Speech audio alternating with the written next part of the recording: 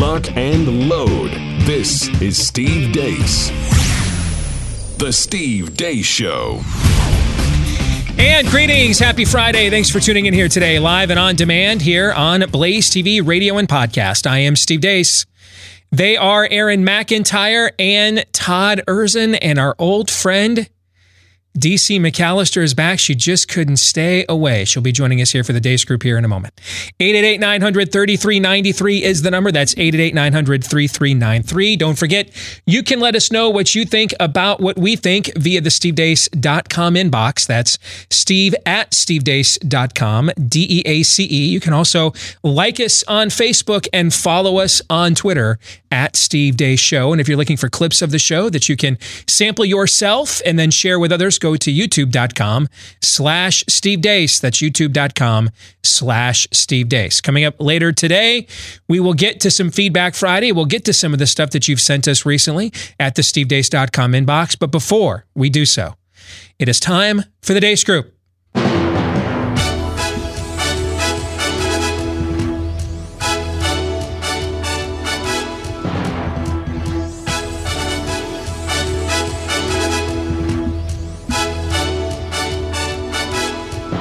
Your weekly look at the week that was. Let's say hello to our old friend DC. It has been many moons since you have been with us. Tell us and our audience what you've been up to before we get to the rundown, DC. I have been starting a new website. It's a religious and cultural commentary online publication that is designed to equip Christians in the culture wars. A lot of times I run into Christians and they don't know how to handle all of the situations that are going on and all the conflicts. And so I'm kind of bridging theology with cultural and political issues to really help educate people on what's going on, how they need to think about it, and how Christians really are to respond. That's great stuff. Well, it's called Romans 1, Romans1.com, and it's really rooted in Romans 1, and it's looking at everything in light of Romans 1, which I know is dear to your heart, Steve. Absolutely. It's our evergreen weather forecast in the West. No question about it. Well, it is good to have you back. Let's get to issue 1. Bleep Democrats say. But I tell you, if you have a problem figuring out whether you're for me or Trump, then you ain't black. I have never seen anything like this. The building's beginning to collapse. The building is collapsing. The building just exploded. Oh my God! You got it on.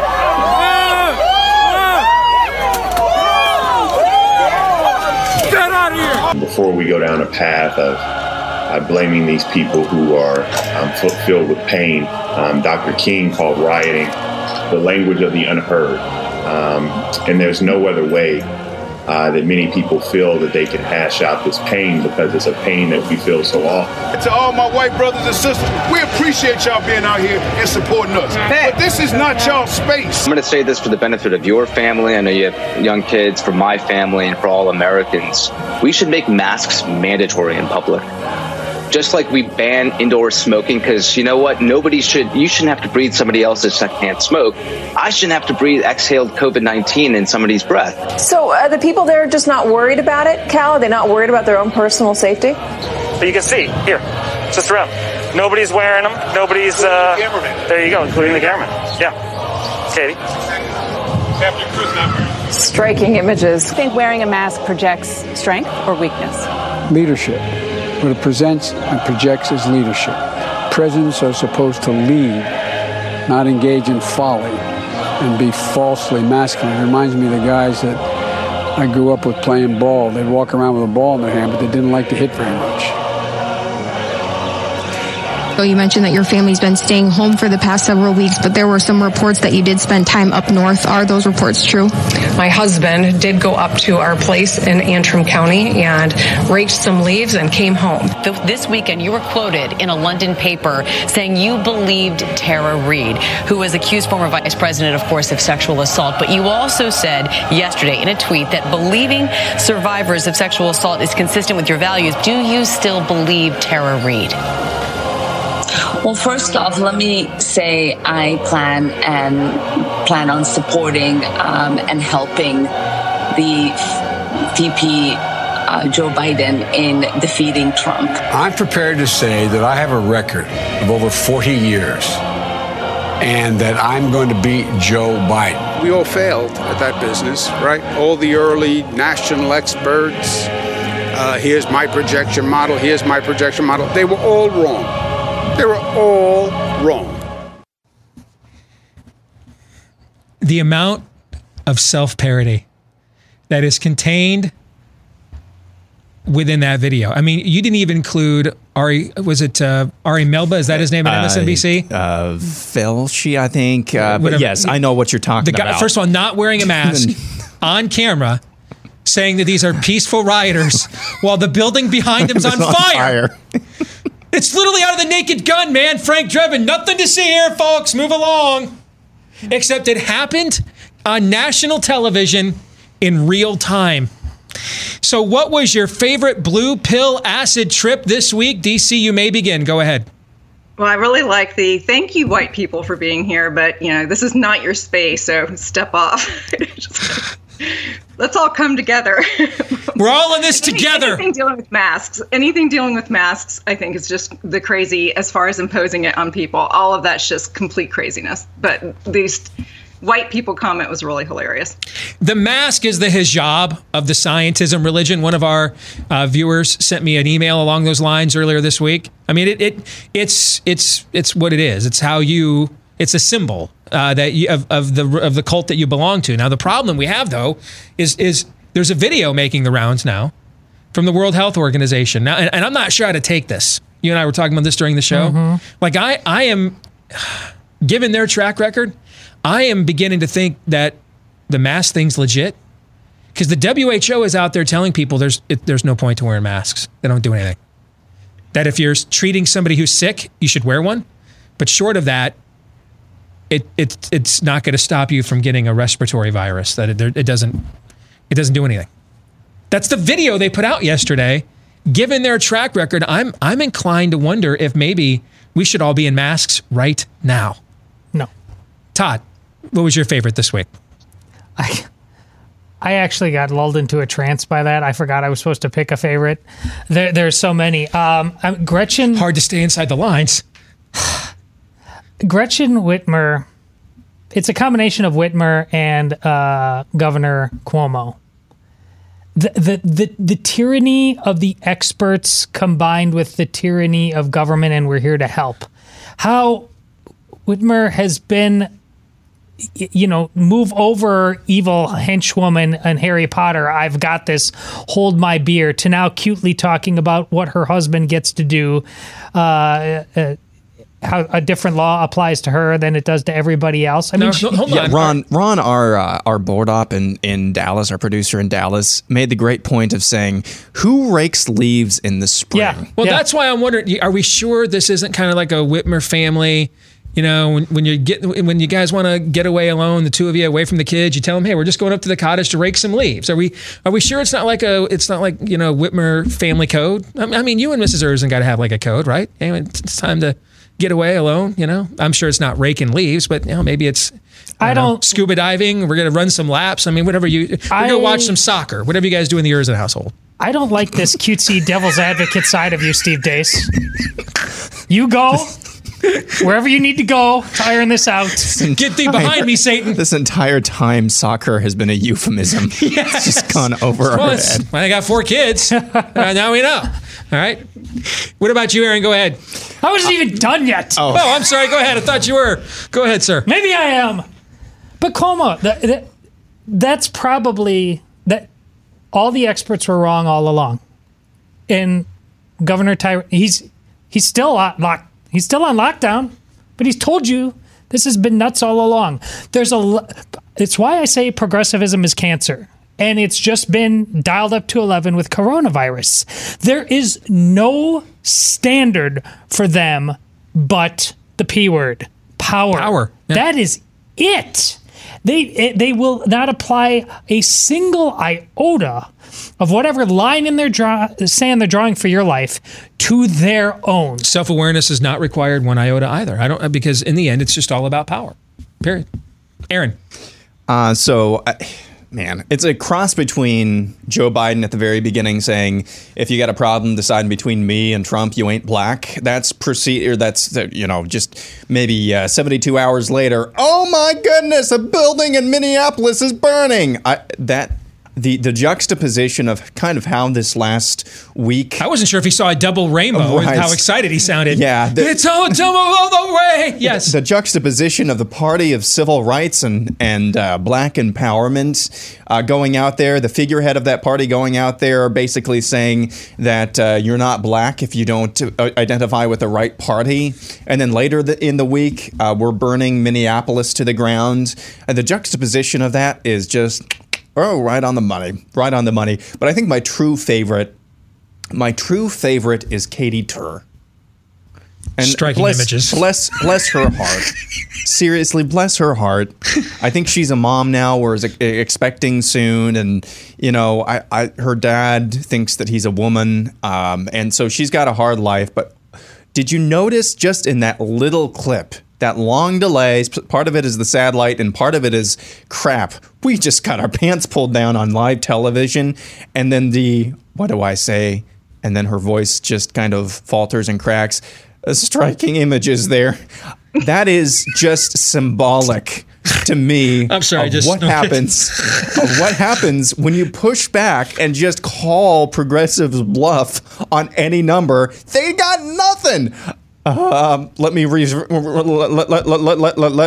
to the programming, rebooting, and then it's we're back, we're off again. You need to wear masks, and if you're not, you don't care about grandma. It's just striking, and that little snippet there, I thought was the most telling of that. Exit question on a scale of 1 to 10, with 1 being as ineffective and wimpy as the state is in stopping violent looting, and 10 being as forceful and committed as the state is to stopping barbers and salon owners from cutting your hair. Rate this week's level of total depravity, Todd. Failed state, 10. DC? We're pushing 12. I like it. We even shot past.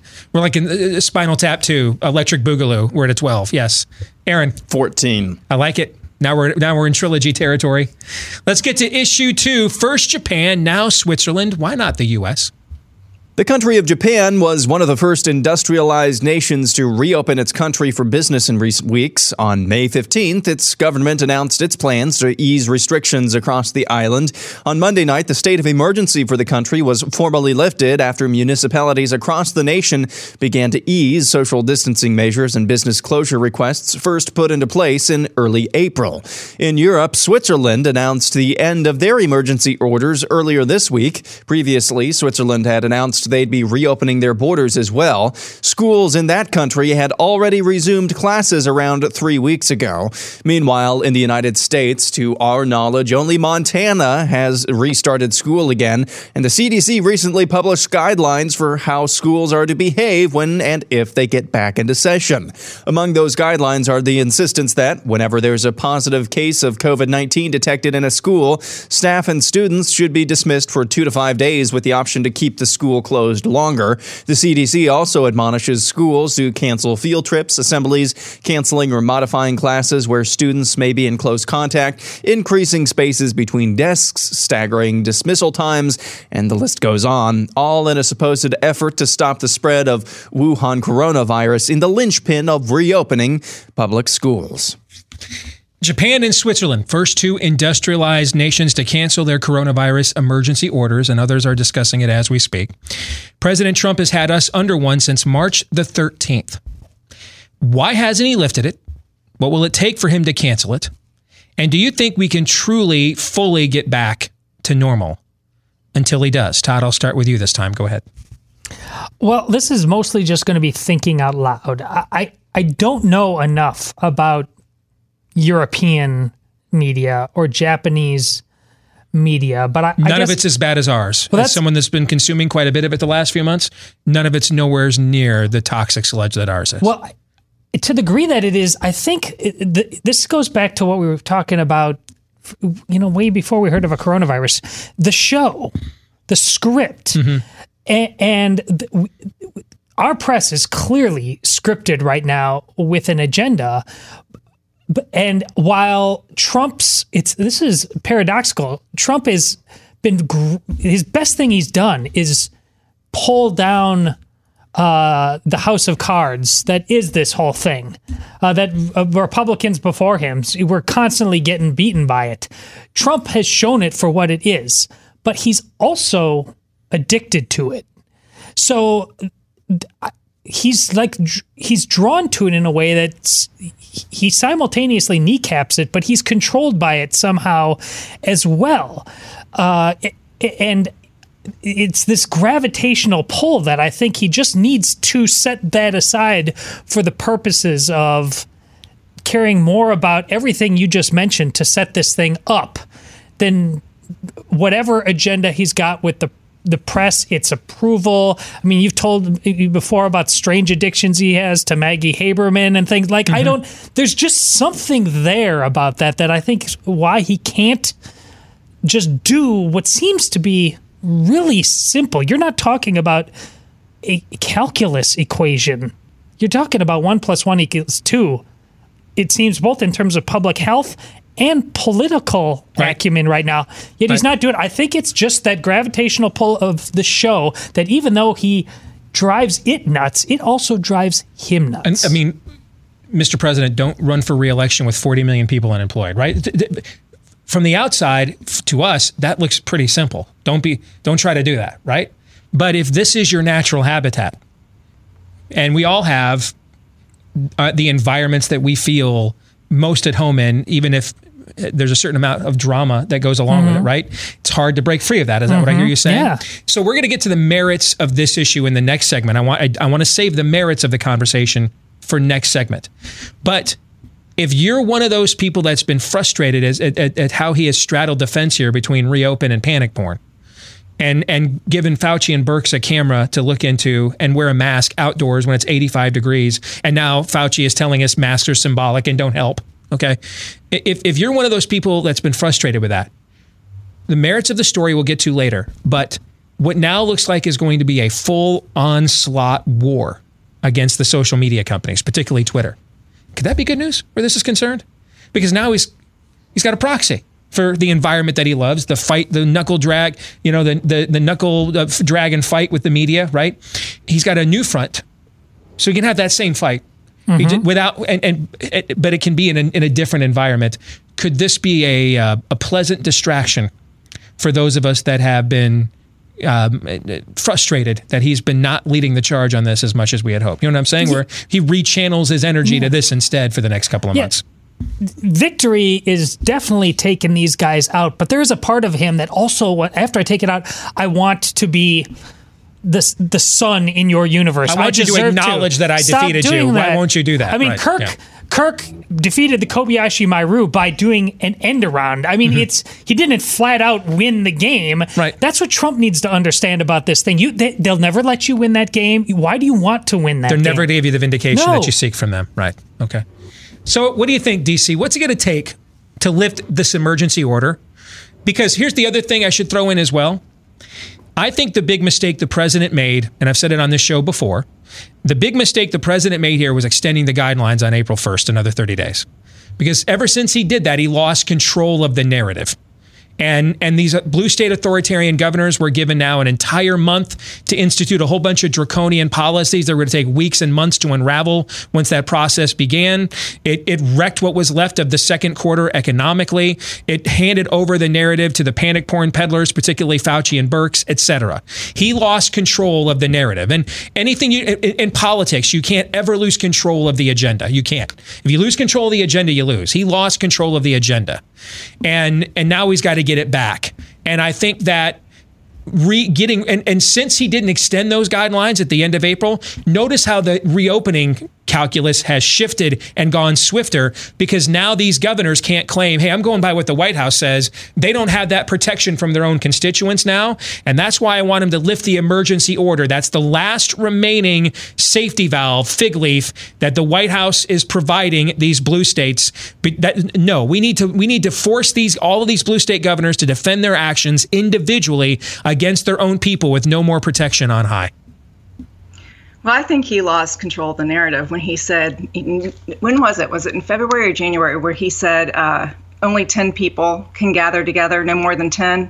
was early March. March, late February. yeah. It was really early on. I think he lost it there. I mean, he lost his leadership when he didn't come out and immediately take control of the narrative rather than just spouting scientism that wasn't true. So I think that's been kind of the mainstay through the whole thing. He hasn't really been in control. And one reason is we keep expecting or wanting Trump to be principled. I love Trump. Don't get me wrong. I'm going to vote for him. But he is a pragmatist at heart. And it just sees a lot of the numbers. People are still supporting a lot of these governors. I know we're seeing a lot of the protest. But I live in North Carolina, and our governor is crazy. But a lot of people still support what he's doing. And I don't think Trump wants to come across as the president who doesn't care about people and protecting people in an environment that's where people are demanding it. I mean, my real problem in all of this, to be honest, has not been with Trump. It hasn't been, it has been with governors. And the smaller you get, the more I have a problem with you. But my real problem is with my fellow Americans, because they're the ones, I think, who are really driving this. They're the ones who drove it from the beginning through the media and through social media. I don't think it's being just imposed upon them. I think that we live in a fearful time, and it's from the grassroots up. It's not just from the top down. It's both, and they're meeting and colliding in the middle. And so I think it's because we are in a cauldron of polarization, of fear, of politics. It's an election year. Trump is trying to straddle pragmatism, in how to handle these things. And we're really getting no real leadership. And I think that that's what you're seeing. I mean, we are with the social media thing, but I think that's because it's really affected him personally. He's been attacked on Twitter. He's been attacked by Twitter, haven't we all? And so, I think that that's what's driving him in that. And I'm not saying that Trump doesn't care. I'm not saying that Trump hasn't done good things in this. But he has really allowed pragmatism instead of really looking at this situation and saying, what should we be seeing our country looking like? What do we want our country to look like? What are our principles that we should be aiming for in whatever decision that we make? We need to have end goals, standards. What are our ideals and our principles? Do we put freedom above security? It's these kind of things that really should be guiding these decisions. Instead, those things are gone, and they're pragmatic, and they change from day to day. I think that's spot on analysis, but I think that's exactly why the president needs to lift the emergency order, because of everything you just said. If the environment, it's pragmatic for him, he will. I mean, if it's a matter of how he perceives it, politically pragmatic or even scientifically pragmatic. Yeah, but he can't wait for the environment to say it's okay to do that. Here's why: if the environment's never going to say, it's a chicken or the egg. The environment is never going to say it's okay for him to do it until he does. Right? Just like the environment said it was never okay to say build a wall and stop sending us your rapists and thugs until he did it. And then it was suddenly okay because he got elected doing it. He's got to enforce, he's got to put himself as a force of nature in that environment, because that environment you described, as long as that remains what is considered the zeitgeist and the sentiment, he can't win in that environment. You know suburban white women better than I do. You're one of them. The list of people who are going to get up on election day and say, you know what, I really want a politician who makes me feel safe, secure, and really just has everything locked down. And that's why I'm voting Donald Trump. That person's not doing that. That voter doesn't exist. You're voting for Donald Trump because you're like, the people that get up on election day and vote for Donald Trump are like, I want to run my own damn life. I want my country back. I want the government to stay the hell out of my way. That's who's voting for Donald Trump. And right now, that spirit of Karen, he's got to cut a swath through that. That because that will stifle him. If he continues to obey that spirit, I don't think he can win in that environment. I'll let you come back on that, DC. Yeah, I mean, but he has to have a principle to do that. I mean, his building the wall, it was a general principle. And this, I don't see him really sitting on principles and standing on principles to bring about an end to this. Also, I hate to say this, but there's also there is not a uniform support among conservatives about this issue. I meet conservatives all the time. One of my big frustrations is with conservative churches who are complying with this and who are saying put on your masks and who are fine with what the governors are doing. So I don't think we're as uniform on the right as we are in other issues. And it's a big mess. I do think he should just take control and lead and do the right thing and base all his decisions on principles. But it will take a lot for him to do that inside of himself. Aaron. Well, Mama always said emergency order is as emergency order does. Remember back at the beginning of 2019 when we had that emergency declaration for border security? Mm-hmm. Whatever came of that. I think it might even still be. Is it still in effect? Yeah. So it is. The point is that it really doesn't. I don't think it really matters whether or not we're in a declared emergency or not. I really don't think it matters because of the spirit of Karen that you just talked about. Okay, I think you can defeat that or cut swaths through that without just. It is symbolic, and maybe that helps the psyche a little bit. But I don't think. I think people who are worried about this and think that we should just stay locked down until there's a vaccine, they're not going to have their mind changed or be embarrassed or just go back to or try to go back to normal by an emergency order being declared. I think the most effective thing Trump could do to accomplish what you just talked about, just start doing your rallies again, man. Go fill those minor league ballparks that are not being used right now in all of the middle America that has been probably and will be most affected by this virus, or by the economic impacts of this virus, I should say. Go fill those places. The optic of you going outside and speaking to crowds of people is going to do a hell of a lot more than lifting an emergency order that nobody really, I don't think, that's not really a huge talking point, at least that I see. It could do some symbolic, the symbolism of lifting that could do some good, but I think the most effective thing to do, the most bang for his buck, is to actually go back out and do his rallies again. Yeah, I think he should be out and about in the country, outdoors, holding events. Yes, I think that would strike a blow for the psyche of this at the same time. Let's get to the exit question. True or false? Trump will use the occasion of the July 4th weekend to end the emergency order for coronavirus. That's when he's going to land the plane on the aircraft carrier. What do you think, Aaron? Right now, false. Todd? False. I think it'll actually happen sooner. DC? I think it'll happen later because the states are going to be clamoring for their money, and they will lose it if the order's lifted. So when we come back, we're going to talk about the social media wars. And these things are going to happen now. With what Twitter polled this morning on the President of the United States, they have, if he ever wanted to passive aggressive this, he's not going to be permitted to do it now. This thing is going to be seen through. This is one fight that Trump will be forced to see all the way through and not deflect later. He's going to, because they've called him out in public by what they pulled this morning on one of his tweets. And I was looking at my Twitter feed today, and I realized, you know what? Because I saw a couple of people retweeting stuff from our buddy Jesse Kelly down in Houston, and I'm like, I've not seen anything from Jesse like in a week or two in my feed. How's that possible? Because he might be the only person I know on the right that tweets more than me. All right. So I went to his feed, and I said on the top of the screen there, I'm no longer following him. And I said, I didn't unfollow Jesse.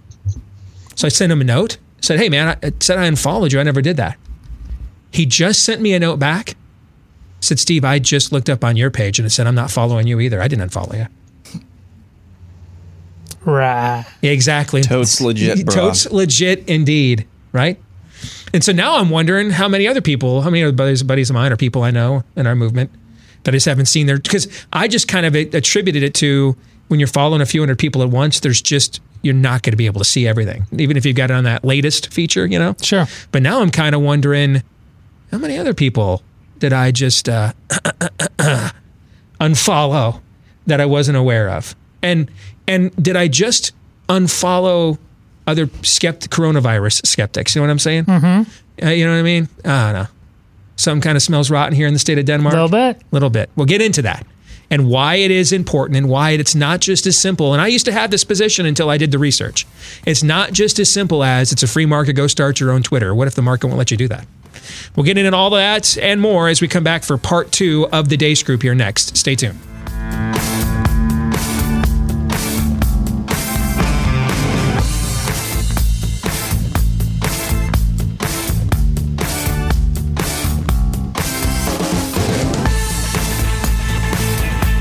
Here's something you might not know about your dog's food. You know, that dry kibble stuff that you buy for your puppy that he loves? You know, there's nothing alive in it.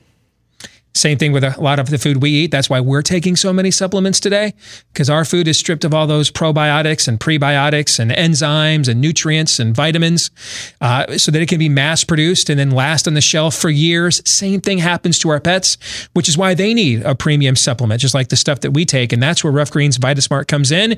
It's not a dog food, but a powder that you sprinkle on your dog's food. And apparently it tastes great. I don't know. I've not tried it myself, but our dog at home absolutely loves it.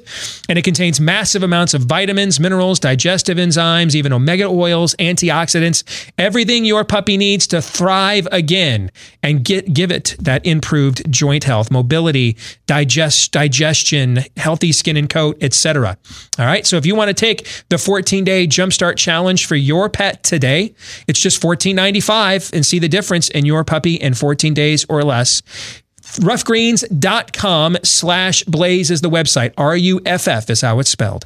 Roughgreens.com/blaze. Again, that's roughgreens.com/blaze. Let's get back to the Day Scoop, our weekly look at the week that was with issue 3, begun. The social media wars have. President Trump signed an executive order this week taking aim at a legal shield that protects social media companies from liability for content posted by users on their platforms. Therefore, today I'm signing an executive order to protect and uphold the free speech and rights of the American people. Currently, social media giants like Twitter receive an unprecedented liability shield based on the theory that they're a neutral platform, which they're not an editor with a viewpoint. My executive order calls for new regulations under Section 230 of the Communications Decency Act to make it that social media companies that engage in censoring or any political conduct will not be able to keep their liability shield. That's a big deal. They have a shield. They can do what they want. They have a shield. They're not going to have that shield. My executive order further instructs the Federal Trade Commission, FTC, to prohibit social media companies from engaging in any deceptive acts or practices affecting commerce. So again, just to further add some clarification to what the president is talking about here. Okay. The old liability laws that we had when the social media companies began to emerge, we really weren't sure what to do with them. And so they were in this new technology and this new arena, new realm. They had not really been politicized yet. And we didn't want to stifle the growth of the ability to communicate in this way. Plus, these are huge industries. They're going to employ a lot of people. So they were granted a waiver. I think it's called it's Stipulation 230 or the Clause 230 or something like that. And what it does is it permits them to not have to declare whether they are a publisher or a platform. In every other venue, like the Blaze, we have to do it here. Everywhere else, you have to make this declaration because it determines what your legal liability in any given situation is. Right. So, for example, if people have drawn the comparison, CNN doesn't have to do this with its comment section. Well, are they moderating their comment section? If they let anybody post anything there, then no, they don't, because they're just a platform and they're not liable and they're not saying we're taking any kind of responsibility for what is being posted here under our brand. It's a free forum and you're welcome to do with it what you want. But the minute you begin to editorialize which things can be posted and which cannot, beyond you can't break the law. You can't use a forum to commit a battery against someone or to threaten somebody's life, right? Beyond, we're talking, let's have some common sense, beyond criminal law. Like I can't use a CNN free forum to set up my drug deal. You know what I mean? If you're breaking the law. Beyond that though, okay, if you're not breaking actual criminal law, then if you're not moderating those things, then they're just platforms and you don't have to worry about liability if someone gets their feelings hurt because of what was said or says something that was untrue. But then if you're going to decide, hey, we want to moderate those forums and those platforms, and we want to be able to determine what gets access to our platform. Like we want to, the New York Times doesn't have to publish your letter to the editor just because you sent it. It gets to determine whether it wants to publish it or not.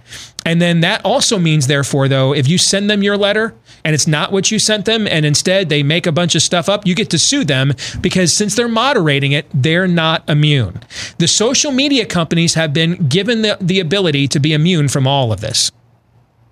And at first it was fine because you primarily went on MySpace. You primarily went on MySpace to find young people like you, and then you primarily went on Facebook to find family members and high school friends you lost, and you primarily went on Twitter to kvetch about your favorite movie or your favorite sports team letting you down again this weekend. And that's changed in the last few years. These are huge political hubs and outlets now for political commentary, and both parties use them a lot to get their various messages out. And so now the social media companies, Facebook to some extent, although Twitter to much more, has decided that they want to have a say now in who gets deplatformed, who gets banned, and who does not. And so, for example, I'm no fan of Alex Jones, but to this day, I don't understand why he didn't sue Twitter. Because they went out in public and they labeled him a dangerous individual.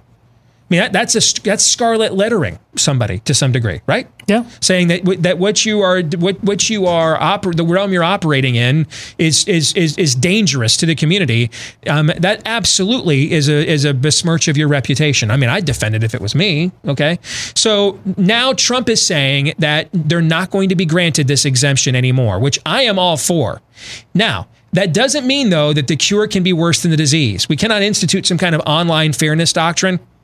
Because what will happen if we do that is it'll be used against entities like the Blaze and everybody else the other way, too. Right? So the cure can't be worse than the disease, in my view, but this is absolutely a conversation we need to have, because you can't let a few lefty social media giants in Silicon Valley have total control of the flow of information and your data on top of it, which they're then selling. And then you let them make billions with IPOs on your stock market that you, as a taxpayer, you're paying for that to be regulated too.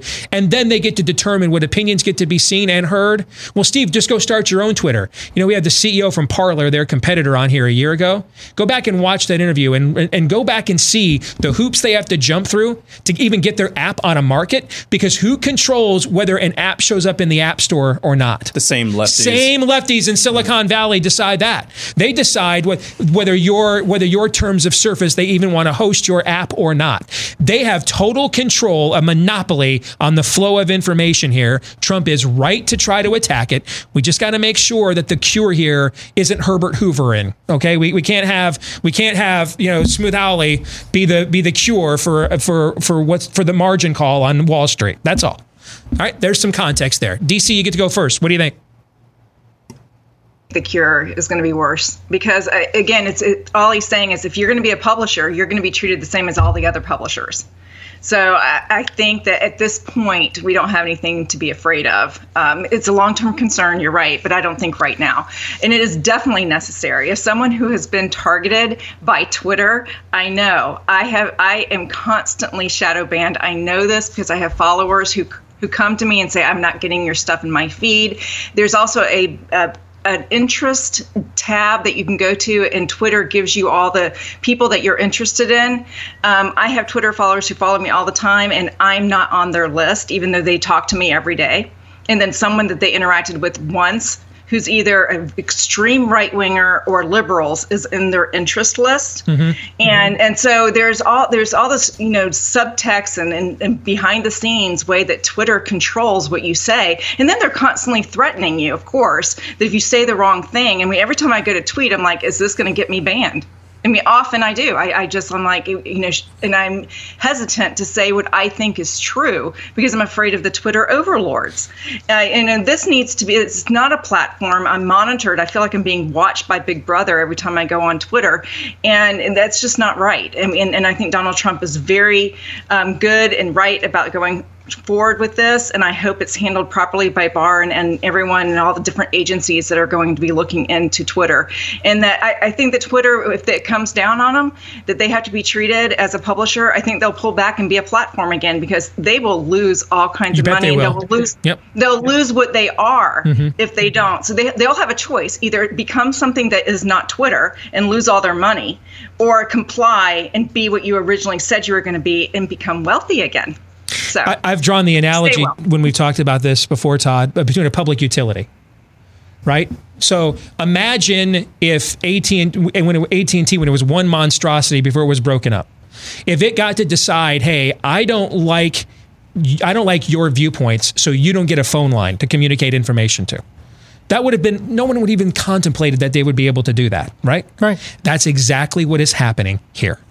That's exactly what's happening here. Yeah, and Trump's so nukes common sense just by his presence involved here, that what several people that are on the right would absolutely be agreeing with us on, now they're clearly just disagreeing with it and going to war in defense of Twitter on this just because they hate Donald Trump, which proves all the more that Donald Trump is right in doing this. Just this ridiculous echo chamber is created by all the people who believe in tribalism more than truth. This is no different than, listen, restaurants. There's a sufficient level of government. It's not all small government, go away government. We have food inspectors investigate restaurants. If you say you're selling chicken and beef, it better be chicken and beef and not be dog in replacement of that. And you'd be pretty mad if you found out dog was being served in replacement of that. And at Twitter, dog is being served in replacement of what is supposed to be a free and open platform. They agreed to that. This is not, no one's trying to bully them into anything. People are trying to hold them accountable. I hate the rigged game. They have been getting away for it far too long. People who love their little Twitterverse, the clicky conservative group on there, you could tell that means more to them than anything. Their little hobnobbing there. Now they're defending Twitter. The hell with all of them. Trump's on the right side of this. Aaron, quickly.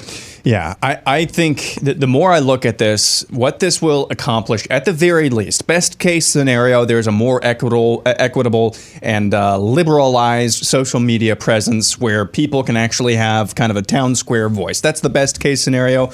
Worst case scenario is that these platforms just say, yeah, okay, we're a platform now, but community standards is if you're breaking the law, you can't be on here. We'll ban you with impunity. And breaking the law will mean, well, if you're Candace Owens and you encourage people to disobey the stay-at-home orders in Michigan, you're going to be banned now. Okay, if you say that a boy is a boy and a girl is a girl, that's discrimination now, and you're going to be banned now. They will find out so many. They will figure out so many different ways in which to connive and to get to their way with actually controlling the space. But they are opening themselves up for lawsuits. Yeah, they are opening themselves. And that's what I was getting to as well. That's also a win, because then at least, even if the lawsuits turn out against us, at least the lines will be drawn. It's in the open. This mushy middle. Why do you live here? Yeah.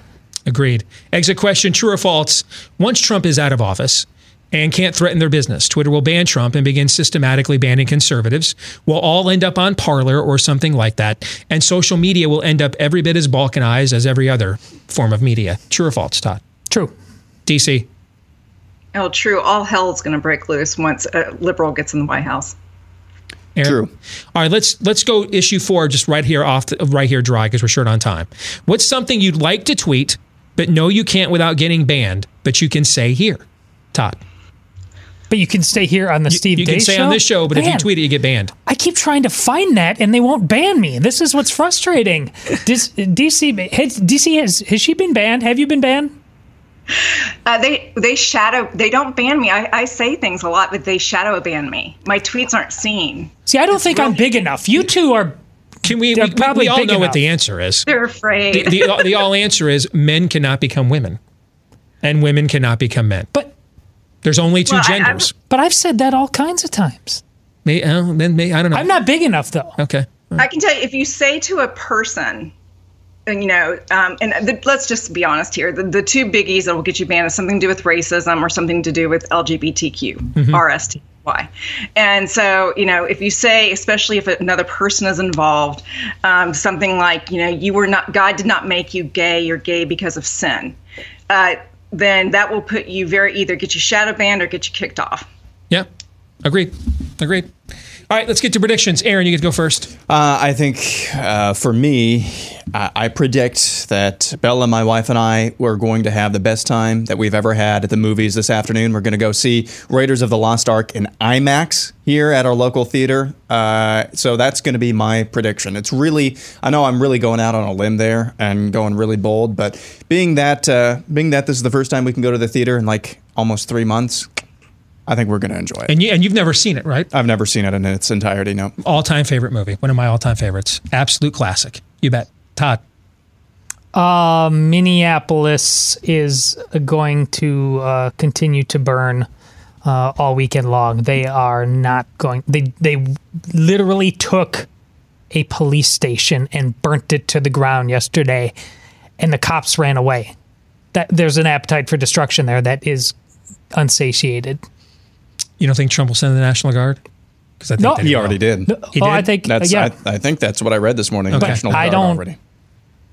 Okay. It's going to be one heck of a weekend. DC. Yeah, I think the RNC is going to be ditched from Charlotte permanently. So that's going to happen. I think Joe Biden, July 4th weekend, will pick Elizabeth Warren as his running mate. Whatever the odds that it was going to be Amy Klobuchar, now that she was a prosecutor in the community and this same cop has had issues in the past and she chose not to prosecute him, I mean, she's got no chance. She may even need to look at switching political parties right now with that story out there. Have you seen that? Yeah. Yeah. I mean, she's got no chance. So I think Joe Biden will pick Elizabeth Warren to be his running mate, and it will be over the 4th of July weekend. And this will be a play because she is beloved. First of all, she's a woman, but she is beloved by left media. They love her. They remember they're the ones that saved her the first time when her campaign originally drowned in her own social awkwardness, right?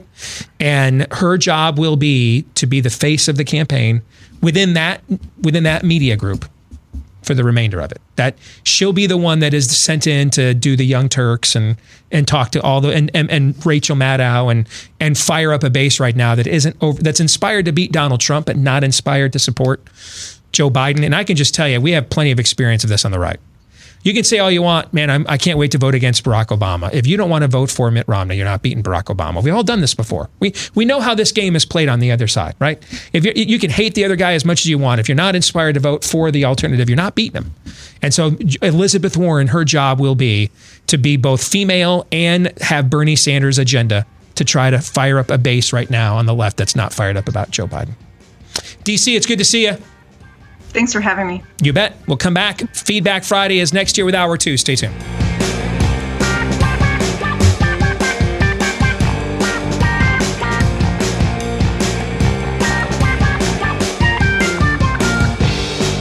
And greetings, back with Hour 2, live and on demand here on Blaze TV, radio, and podcast. 888-900-3393 is the number. That's 888-900-3393. Steve at stevedeace.com is how you can email us. That's DEACE. Like us on Facebook. Follow us on Twitter at Steve Deace Show. And don't forget, youtube.com/Steve Deace is where you can go to get samples of this show that you can watch yourself and then share with others. One more thing, if you haven't done this yet, please consider leaving us a 5-star review wherever you choose to podcast, whether that's Google Play, Stitcher, iTunes, etc. The more of those we get, it helps the show to grow. I don't really know why. I'm just told that's the case. Plus, we need affirmation on this show. Well, all three of us are just men of very low self-esteem. So give us the ego boost that we clearly demonstrate we desperately need. Thousands of you have sent us those 5-star reviews already. If you've not yet done so, what's your problem? I'm sorry. Why not? We could really use your help. And then if you have done so, have you done it through all of your various burner accounts you're claiming you don't have? And then just maybe do 7 or 8 more. I don't know if those count, but I'm willing to take that risk. Thank you. Let's get to Feedback Friday, Part 1. Brought to you by the classic learning test. The SAT and ACT are often thought of as simply inconvenient tests that students have to give up a Saturday to take a few times their junior and senior years. The reality, however, is that the ACT and ACT are the two most powerful forces driving curriculum in the United States. You've heard the expression teaching to the test? Well, this is what they're talking about, all right? There's no question that the College Board, who owns the SAT, though, is a far-left organization. Just last year, the College Board had students reading Bernie Sanders' op-eds on the SAT. No bias there, I'm sure. The good news, though, is that there is a new company taking on the SAT and the ACT. It's called the Classic Learning Test, or the CLT. And it's been around for just over 4 years, and it's already been adopted by more than 200 colleges, and nearly every college will now consider CLT scores at least as a supplemental component for an application. It's shorter than the SAT and the ACT, and students now take it from the comfort of their own home through remote proctoring technology, the final CLT of the year. The June 20th CLT is rapidly approaching, so with SAT and ACT canceled, the demand for the CLT has never been higher. So those seats for June 20th, they're already limited. Currently, there's less than 8,000 seats remaining nationwide. So if you know a high schooler or have one yourself, don't miss out. Save your seat and register today. Hundreds of colleges are already offering tens of thousands of dollars in scholarships for CLT scores. All right? CLTexam.com is the website. You want to register there right now at CLTexam.com for the June 20th exam, final one of the year. CLTexam.com. Let's get to your feedback that you've sent us. And this was just sent to me a few minutes ago. A woman sent this to me from a little girl. I want to share it with you. Her name's Emma. There were parties and trips on airplanes, and maybe my life won't be the same as before. I could have friends come play at my house, and I could go to their house. I went to school, music, dance, and tumbling, and could sit next to my friends and hug my teachers. I could go shopping with my mom and dad, and Grand Marie or Big Sur, but I haven't been out of my house for 3 months, except to go biking or visit my family. I could go to restaurants and sit at a table and socialize with family and order off a fun menu. I got to color and get a kid's cup with my menu or with my meal. Now we only can get takeout or go through the drive-thru if the restaurants are even open. I got to play on the playground at the restaurants and at the parks, but they've been closed too. It's hard to recognize people now because their faces are covered with masks. It didn't used to be this way. I miss my friends. I miss my teachers. I miss the way it used to be. If this doesn't make you mad, you're the problem. All of the things this little girl wants to have happen, they should all be happening right now. And I would take anybody on any format. I don't care how many degrees they have. There's very few things I'm confident very few people know more about than me. This virus would be one of them. I'd take them all on. There's not a single piece of data out there, not one, that says we got to rob this little girl's childhood for another month. Not one. Or any of your children or any of mine. Not one. This is trash, flat earth, garbage science that isn't even science. It's scientism. In fact, maybe we've been unfair to scientism. It's pure political propaganda. That's all that it is. That's all that it is. Pure political propaganda. And this goes back to something I said on this show months ago. We are more than a survival rate. We are not here to mark time. Your life is not measured by the amount of years you lived, but what you did with the time that you had. The most influential figure in all of human history, in our Earth years, only lived 33 of them. Arguably the most influential figure in human history before he came along, Alexander the Great. What, did he die at 25, 28, 30?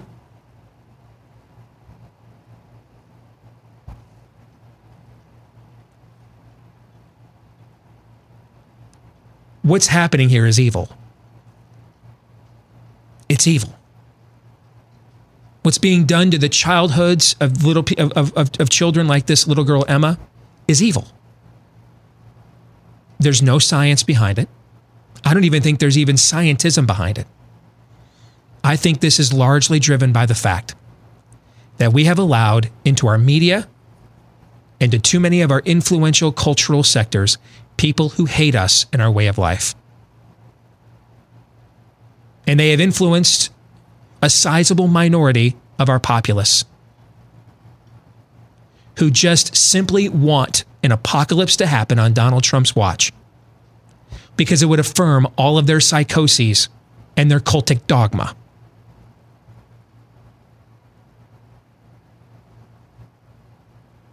This is evil.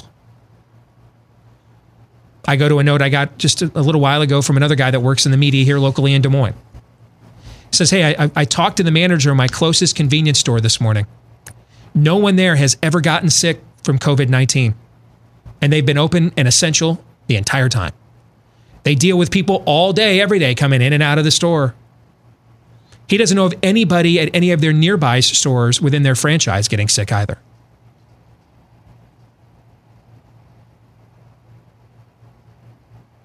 You know anybody? No.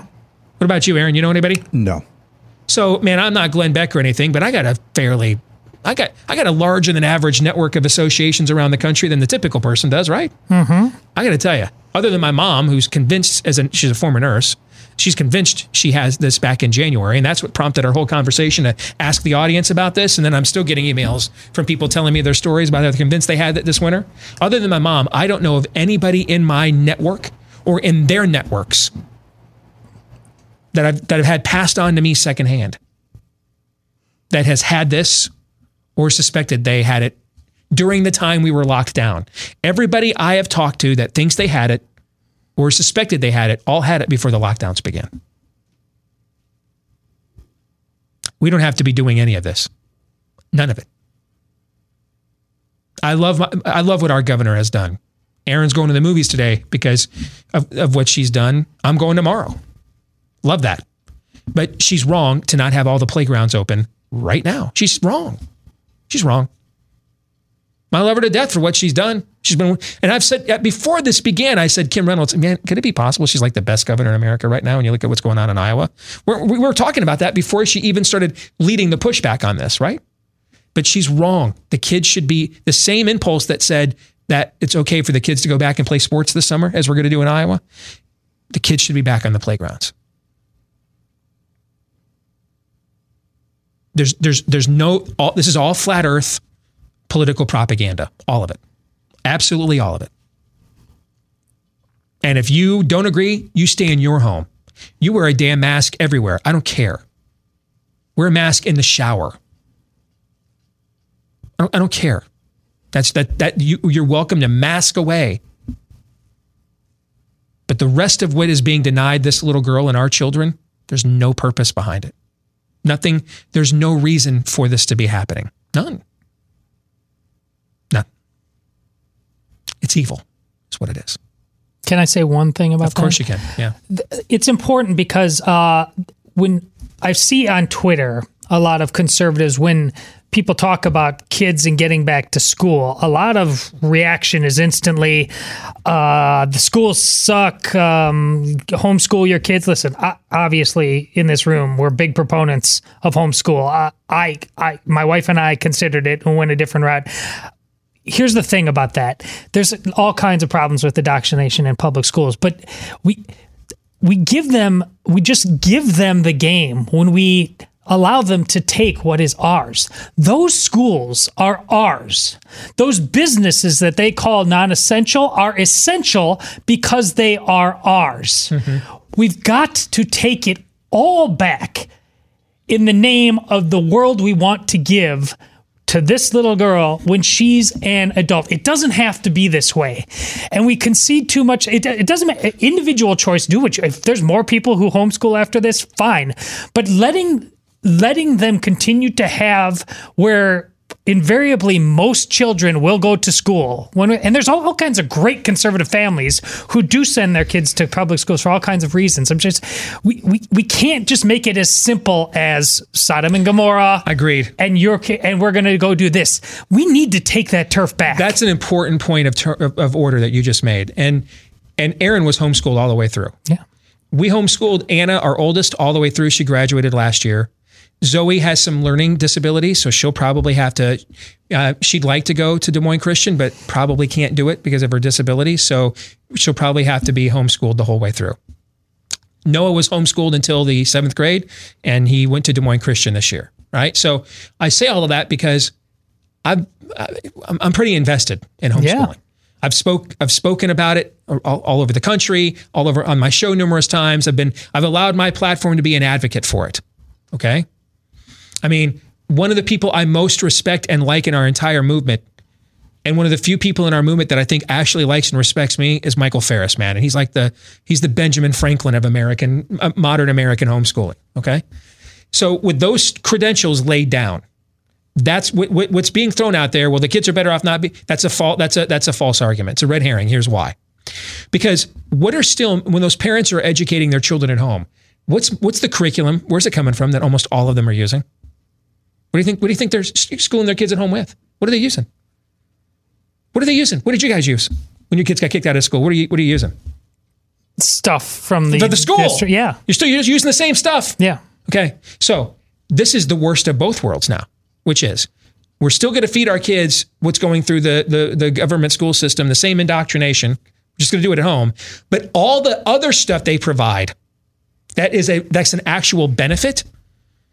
The group activities, the socialization, the competition of the sports world, and who sits first chair and band, and who gets the solos in our town and Greece and in the choir, all the other stuff all the stuff where invaluable. See, because what's the reason we sent Noah to Des Moines Christian? In the end, he had competitive needs that we could not meet.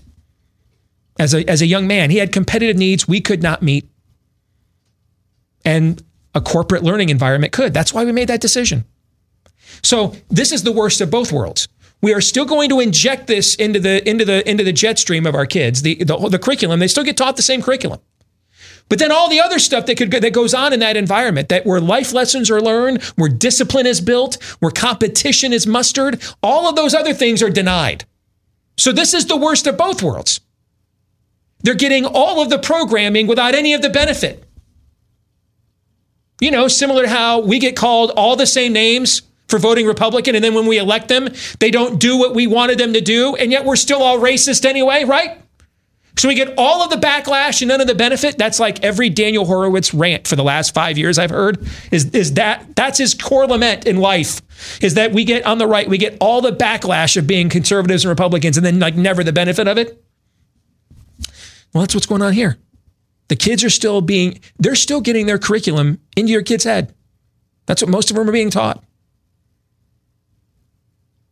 But then all the stuff that would go on that would help them become independent human beings beyond that, that's the stuff that's taken away. Maybe now you know why they're not in a hurry to go back. Maybe now you know why the educrats are like, I don't know, we got to stay out, man. Can't send the kids back until there's a vaccine. They've got the best of both worlds. They don't have to watch your little rugrat. You're doing that for them now. You're still injecting the toxic sludge of their curriculum into your kid's mind. And now the good stuff that goes on there, the community stuff that's built, the relationships that are made, the values that are forged in competitive environments. The stuff that they would actually learn being on the high school football team or on the cheerleading squad that would, get them to think and act independently. All that's gone. And now they're just in front of a screen, nodding their head yes to whatever's being sent their way. Now you know why the educrats don't want to reopen. They got rid of all the stuff about their own education environment they hated and got to retain the real reason they got into this, to program your kids. So that's a dumb argument. What's being done is government school. They're not being homeschooled. Government schooling is being done at home. And then the stuff that your kid's going to remember a lot longer in life than, Trig 3. The girl that he got the courage to ask out. The team that he decided, I'm going to risk it and cut and try out for it.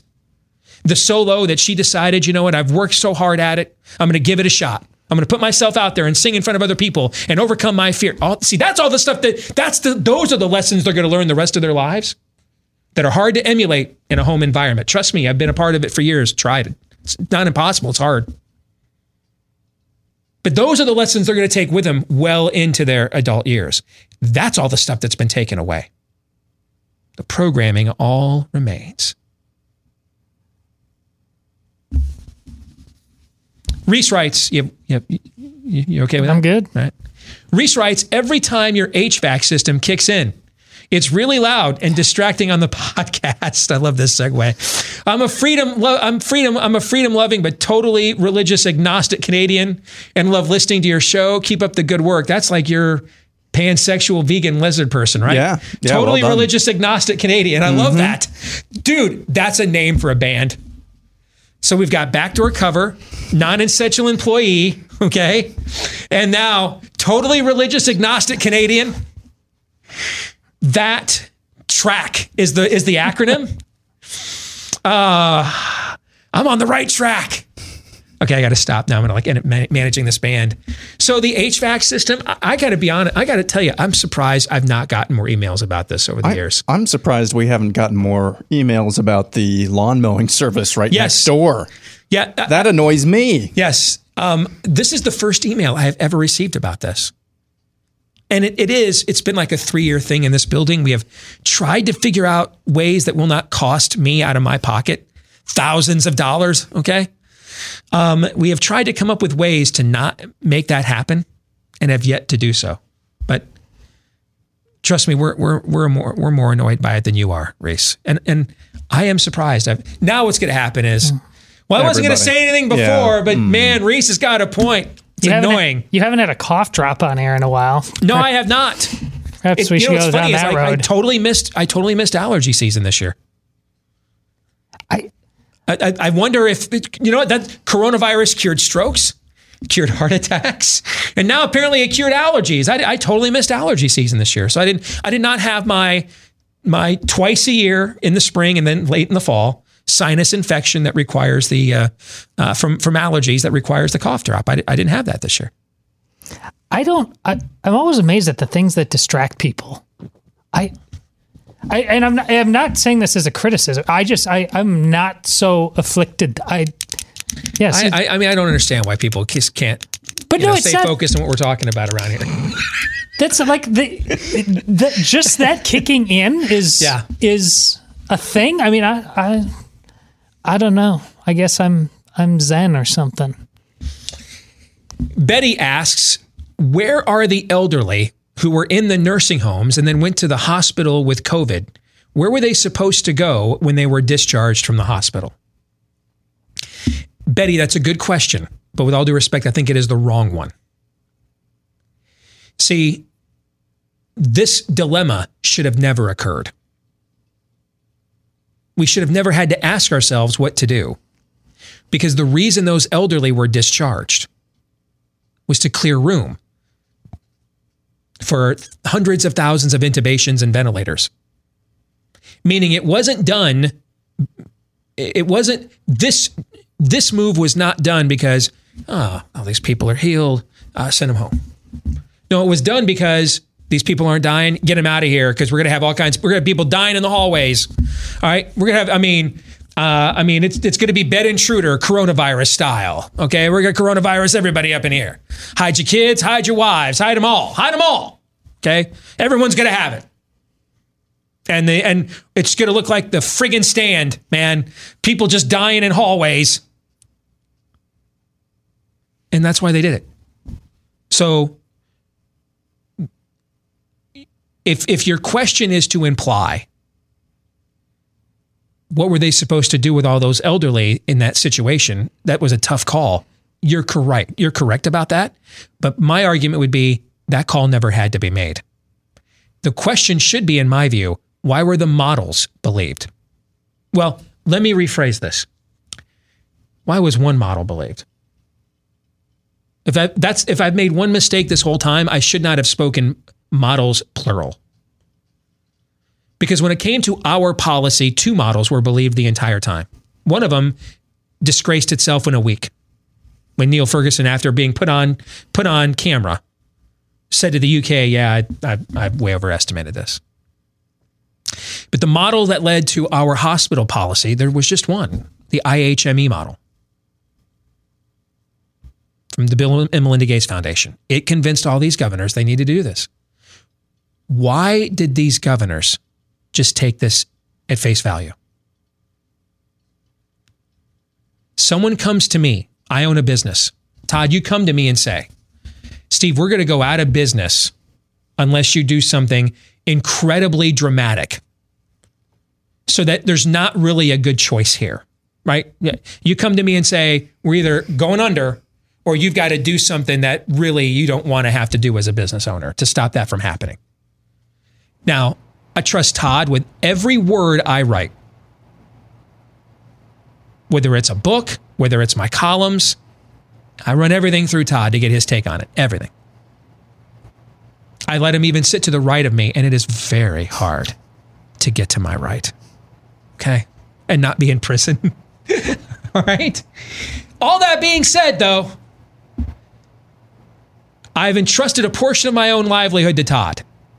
If you were to come to me with such a dire Lady or the Tiger scenario, I am going to want to vet your decision-making process before I just instantly commit to one of these options, because neither one of them are good. I'm going to want to know, is there a way, I got to make sure there's not another way to address this situation other than do we go extinct or do I blow off a vital limb? I'm going to want to know, is there another way out there? I'm going to probably get a second opinion. I'm going to probably take what you brought to me to, I've got a board of elders basically that oversee me. I'm going to take it to them. Okay. And they let me make the decisions because they know that I will ultimately counsel with them before I do. I'm going to get wisdom in a multitude of counsel. I'm not just going to run, as much as I trust what you do for me every day. If you present to me this sort of dire choice, I'm going to want to know before I have to make a choice I really don't want to make one way or the other. I'm going to want to know that that's the only choice I have, right? Yeah, and part of the reason is because you know who and what you are. When you accept that that's the choice, you go all in. Right. I mean, you won't, but I know I'm not going to half-ass it. So if I'm all in, I need to know it's worth going all in. And it's got to be all in, given what you're telling me is at stake Correct. here. Your doctor. Do you have a family physician? Somebody you guys have trusted for years? No. No? Okay. Aaron, do you have one? Maybe somebody you go see? I do. Yep. Okay. He comes to you and says, "Dude, I think there was a lump on your scrot, man. Okay. I think it's cancer. Yep. And it's terminal. All right. Are you going to be like, all right, well, that sucks. So how much time do I have, doc? What are you going to probably want to get after you get a diagnosis like that? Second opinion. Yep. And this is the exact same, if I could interject here, this is the exact same scenario that I actually presented back in probably early April on Twitter a couple of times, which is, I think it's more akin to something that's relatively common. Let's say you've got something like maybe a spot from sunburn on your arm that you need to get checked out because it might be cancerous. But instead, your physician says that might be cancerous. It's time to cut your arm off to make sure it doesn't spread. That's when you're going to go say, that doesn't sound quite right. Let me go get a second opinion on this, because that's what this was. This was a virus, a coronavirus. We've dealt with coronaviruses for decades at least, for probably hundreds and hundreds of years now. We've dealt with viruses in general throughout all of human history as well, and essentially, instead of the regular, let's go get a biopsy on that little the little spot on your arm, and then we'll see if it's cancerous, precancerous, if it's benign, what have you. Instead, the solution from the experts, the smart sets, the IHMEs, and the Imperial College of the world, instead of let's wait for this, let's get a little bit more information, it was, we need to cut your arm off. Yes. That's what that was. That's exactly right. So Betty or anybody else, don't give them that benefit of the doubt. The question that needs to be asked is, why didn't you vet? Why didn't you further flesh out or get a second opinion? Because I've given you tons of there were tons of expert contrarian opinions to this day one. Day one. To your surprise. Experts. Yes. Day one, there were tons of experts who said, I got to call BS. No, this is dumb. From day one. So what made all these people say, hey, your only solution is to potentially reinfect thousands upon thousands upon thousands of our elderly because you're going to have hundreds of thousands on ventilators instead with a virus that you didn't hear of a month ago. And when I even say it out loud, it sounds dumb, doesn't it? Yeah. Doesn't it just sound dumb out loud? You don't have enough common sense that you'd be like, so let me get this straight. My options, you're telling me, with something that a month ago that y'all told me was not a big deal, is I got to kill 50,000 grandpas in order to stop 150,000 people from dying in the hospitals of the hallways, again, of a virus that you told me a month ago wasn't a big deal. Guys, you know I'm the governor of a state and like 20 million people live here, right? I mean, you guys get your story straight. I'm going to be over here, doing my job. Come to me when your stories are straight. Because wouldn't that be common sense? Well, you would think. If we weren't a failed state. If we weren't a failed state. Indeed. What does Todd mean with a failed state? The normal here's how politics should work in a healthy society. When faced with such a terrible ordeal, the way politics should work is the corruption should work the other way. The corruption should be, you're Ari Melber or whatever that guy's name is on MSNBC. These are peaceful protests. Well, he's not wearing a mask and the building behind him is exploding. Peaceful protests, these guys really, they just want to have their voices be heard. That's how the corruption should work. Like your politicians should be lying to you that it's really not that serious because I don't want this crap occurring on my watch, right? Sure. That's what should be happening. The corruption should work that way. It should be like, the corruption should be like the Jonah Hill gif. Not while I'm here, it's not. Coronavirus wrecked them, barely knew him. Anyway, when the Yanks open up spring training. Because that's how the corruption should work the other way. Like, in past eras, they didn't tell you Agent Orange was bad. And it was okay to give LSD to the general population. That's how the corruption should work. In a healthy culture, when corruption happens, they lie to you that things really aren't as bad as they really should be. All right? We didn't do that. Our politicians are like, hot damn, the end of the world's going to happen on my watch? I want to own that. Yeah. They got hulked up. Said their prayers, ate their vitamins. They're like doing leg drops off the top rope. Yeah. They're like giving Rick 4 woos. Yeah. If this is the apocalypse and I get to manage it, I cannot wait. That poop ain't right.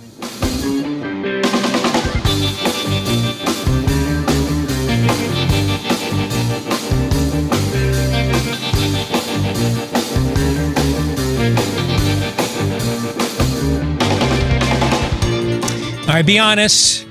Have you lost that fight with the quarantine 15 the last few months? Well, now that the warmer weather is here, it's June on Monday, right? So let's hit the reboot and make June the new January. You can even start early this weekend if you want to do that. With doctor-developed Riduzone, it's an excellent way to curb cravings for the fattening foods that derail your discipline. Backed by 2 U.S. patents, Riduzone is the only FDA-accepted product that includes OEA. That's the naturally occurring molecule that helps you to feel full faster while burning stored fat and reducing your calorie intake. So Riduzone makes it easier to resist those cravings because it's often not what you're eating, but how much of it you're eating. Okay. Now, every time I say that disclaimer, hey, Steve, I'm only eating 2,000 calories like the FDA says, but they're all Milky Way bars. That's okay. That's dumb. Don't be dumb. Okay. All right.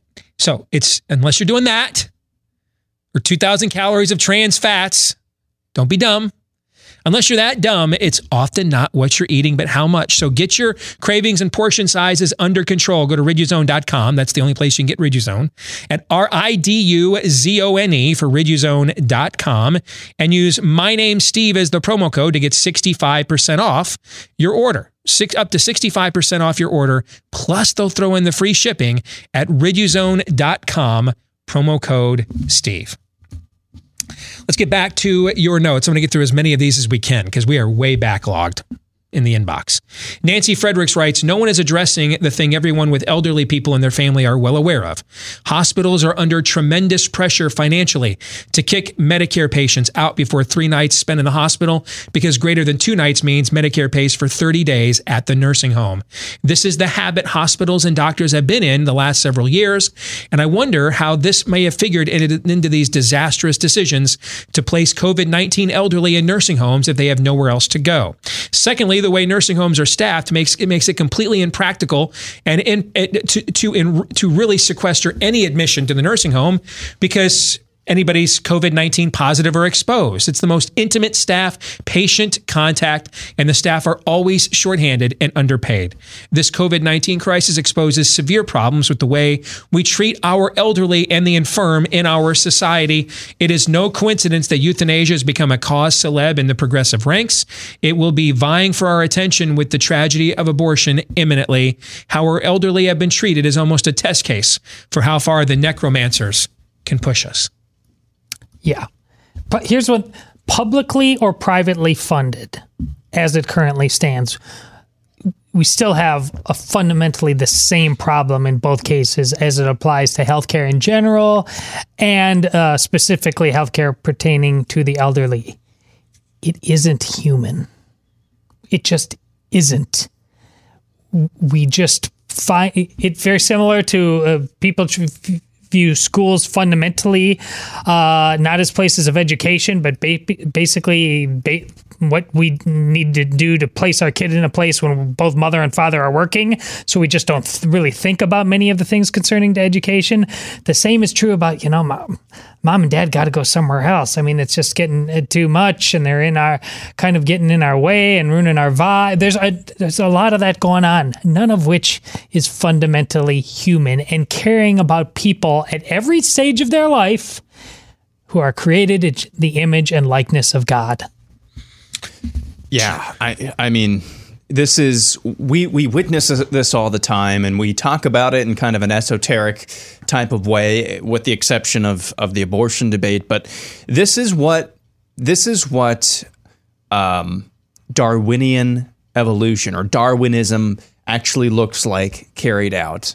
They're just carrying their worldview to its logical conclusion of survival of the old people, all people, young people. No, it's just survival of the fittest. Those who are most likely to actually carry on. There's no surprise that the people who care the least about life at the beginning would give two figs about life at the end or near the end. That should not surprise you whatsoever. Right. Because they're as helpless in some cases, not all cases, but they're as helpless, especially once you get towards the end of your life. You need a lot of help, just like a baby needs a lot of attention and a lot of help as well. So it should not surprise you that this is happening, and there seems to be very little outrage about it. Charles in Colorado says, I'm a lifelong Republican, but an early self-proclaimed never Trump guy. Shortly after I made this proclamation, I was excoriated by my friends on the right and subsequently accepted by those on the left, even though I didn't really believe in a lot of their views. But over the course of 3 years, I slowly sunk into a more leftist ideology, and my hatred for Trump became more and more significant as I watched predominantly CNN. In the third week of March, fully complying to the stay-at-home orders and the guidelines by the White House, I watched Lester Holt followed by more terror on cable news. It hit me in a moment of truth that this just was not right. The next morning, I searched for an alternative and turned on Blaze Radio, and then I discovered you guys' show. In 1 hour, the folly of my thinking had surfaced, and I was exposed to how far away from my own principles I had fallen. Over the next several days, you challenged me to re-examine my own beliefs. I've listened every day, feel like I'm back home. Thank you for your worldview on the issues and courage to speak strongly. When it comes to Trump, I'm kind of confused. And every day I continue to be more and more concerned, but I'm not going back to the left of center. And I feel more and more like my original instincts were correct. But I do pray for the president every day. Charles, thank you. That's why we do what we do. The reality, I think it was Molly Hemingway penned this expression, absolute never Trumpism corrupts every bit as much as absolute always Trumpism does. You know why that's true, by the way? It's not because it's about Donald Trump. It's because both are idolatry, and idolatry corrupts. The idolatry of your favorite sports team, the idolatry of the relationship that you think you can't lose, and so you change your entire identity and morality to keep and hold on to it. Whatever that is that you do that for, that is corrupting. Donald Trump is not uniquely corrupting. He's just uniquely revealing, because you have the combination of power and celebrity we've never seen in one person really in American history. He was already one of the most prominent celebrities in our culture before he was given all this power at the same time. We've never seen anything like it from that perspective. So that's why it's more revealing. More people are willing to engage because of the prominence of his persona.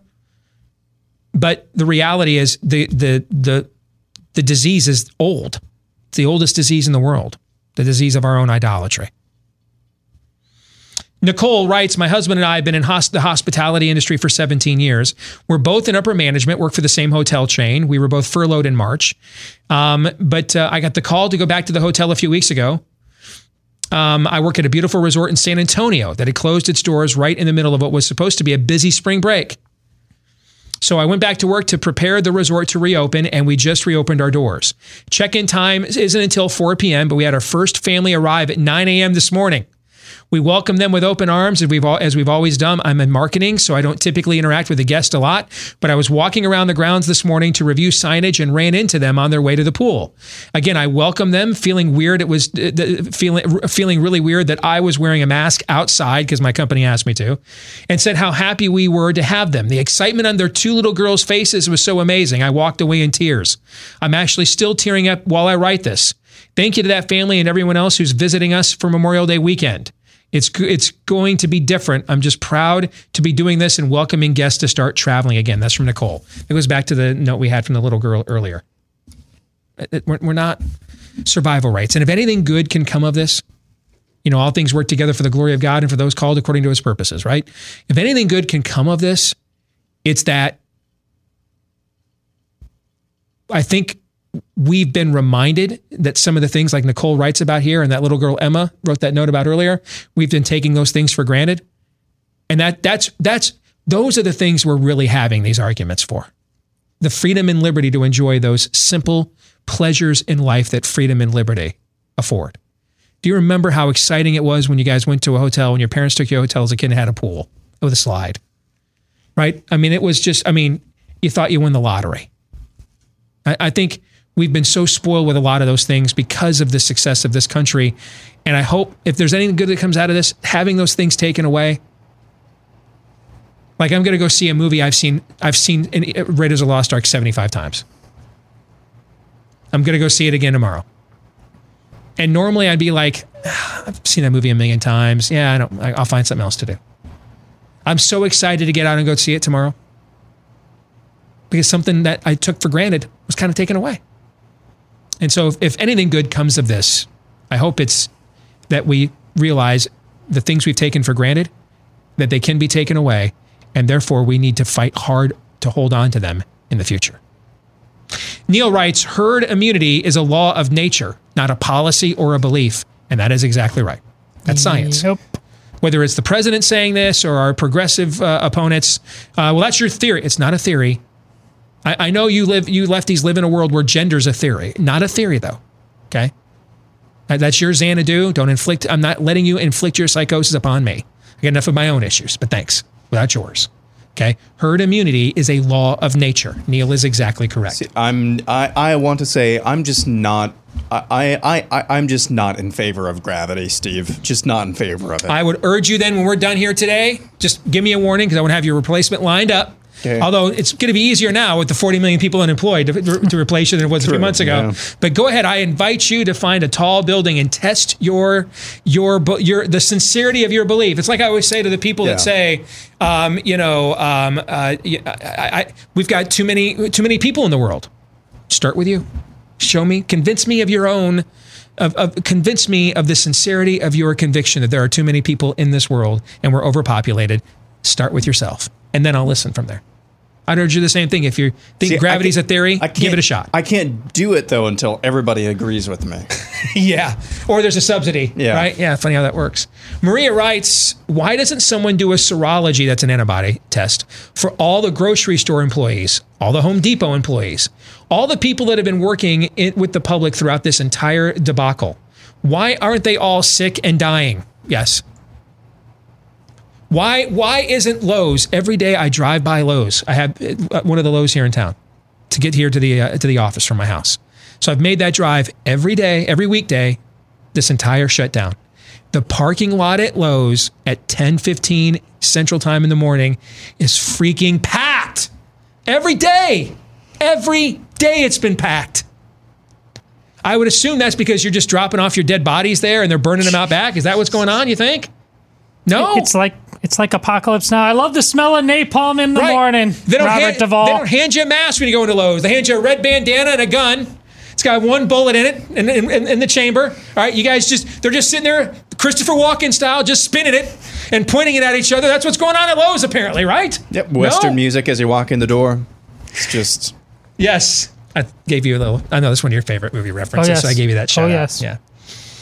Spencer writes, I'm writing in regards to the face mask. I'm trying to figure out how people demand companies to require masks because it makes them feel safer at ease. Why can't they just decide I won't shop there? And no one needs to know why. Why make a big scene about why you won't shop at the store and just why cause a commotion? Because you're not Karen, Spencer. That's why. Karen believes it is her lot in life to cause a commotion. You need her commotion. You wouldn't know how to live your life, Karen believes, without Karen's very special kind of commotion. That's number one. The other issue here is tort. These companies are worried about getting sued. I think it just comes down to those two things. Definitely the latter, absolutely. Although I don't know what happens now, like I said earlier, now that the World Health Organization is telling everybody you don't have to wear masks, they're not helping you anyway. I don't know. My mind is so blown by that right now. I'm like contemplating going out to Costco and buying 500 masks when we leave here. I don't know what to do right now. My head's going to explode with that. I don't know what to do. My brother works in car dealership business, and they tried there to go. They were essential. They stayed open most of the time. They didn't want to close down, and they didn't want to do masks.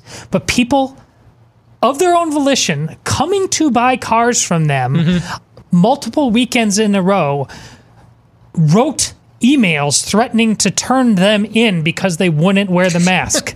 They're coming there willingly. They don't. Yeah. This is not even grocery shopping. You don't have to buy a car now. Right. They go there. The Karens turn them in. So finally, they just said, "Guys, we got to wear the mask." Just because it's insane. All those people need their asses kicked. Oh yeah. That's something you can say here that I can't say on Twitter. But all those people, they really need an ass whooping. It would and they trust me.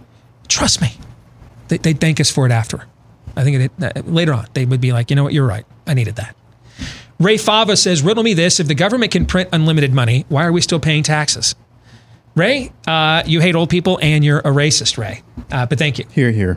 Andrew Malloy says, I must admit I am very impressed with how smart the COVID-19 virus is. It doesn't contaminate you at Walmart, Target, Costco, supermarkets, Home Depot, Lowe's, liquor stores, convenience stores, gas stations, etc.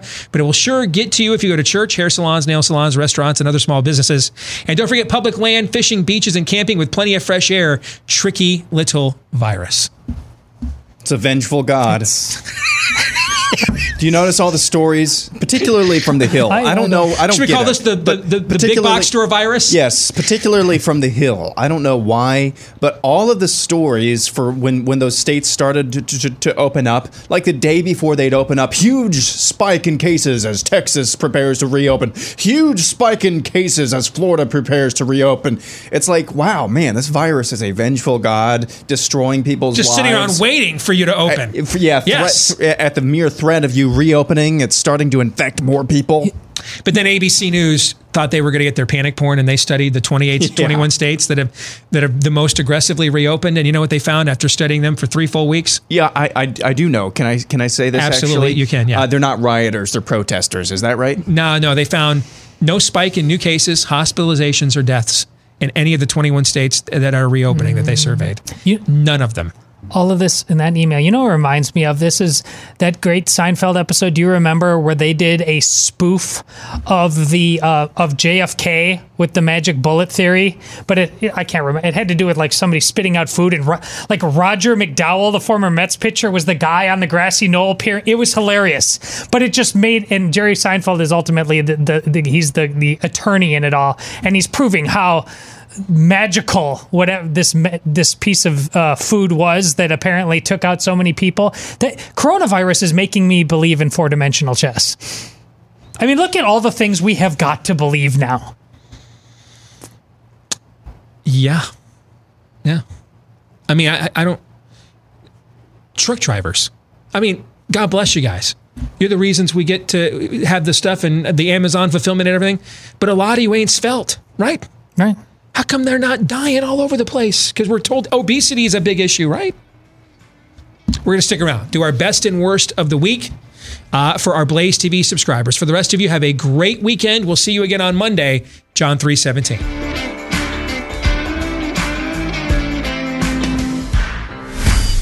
This is Steve Deace on the Blaze Radio Network.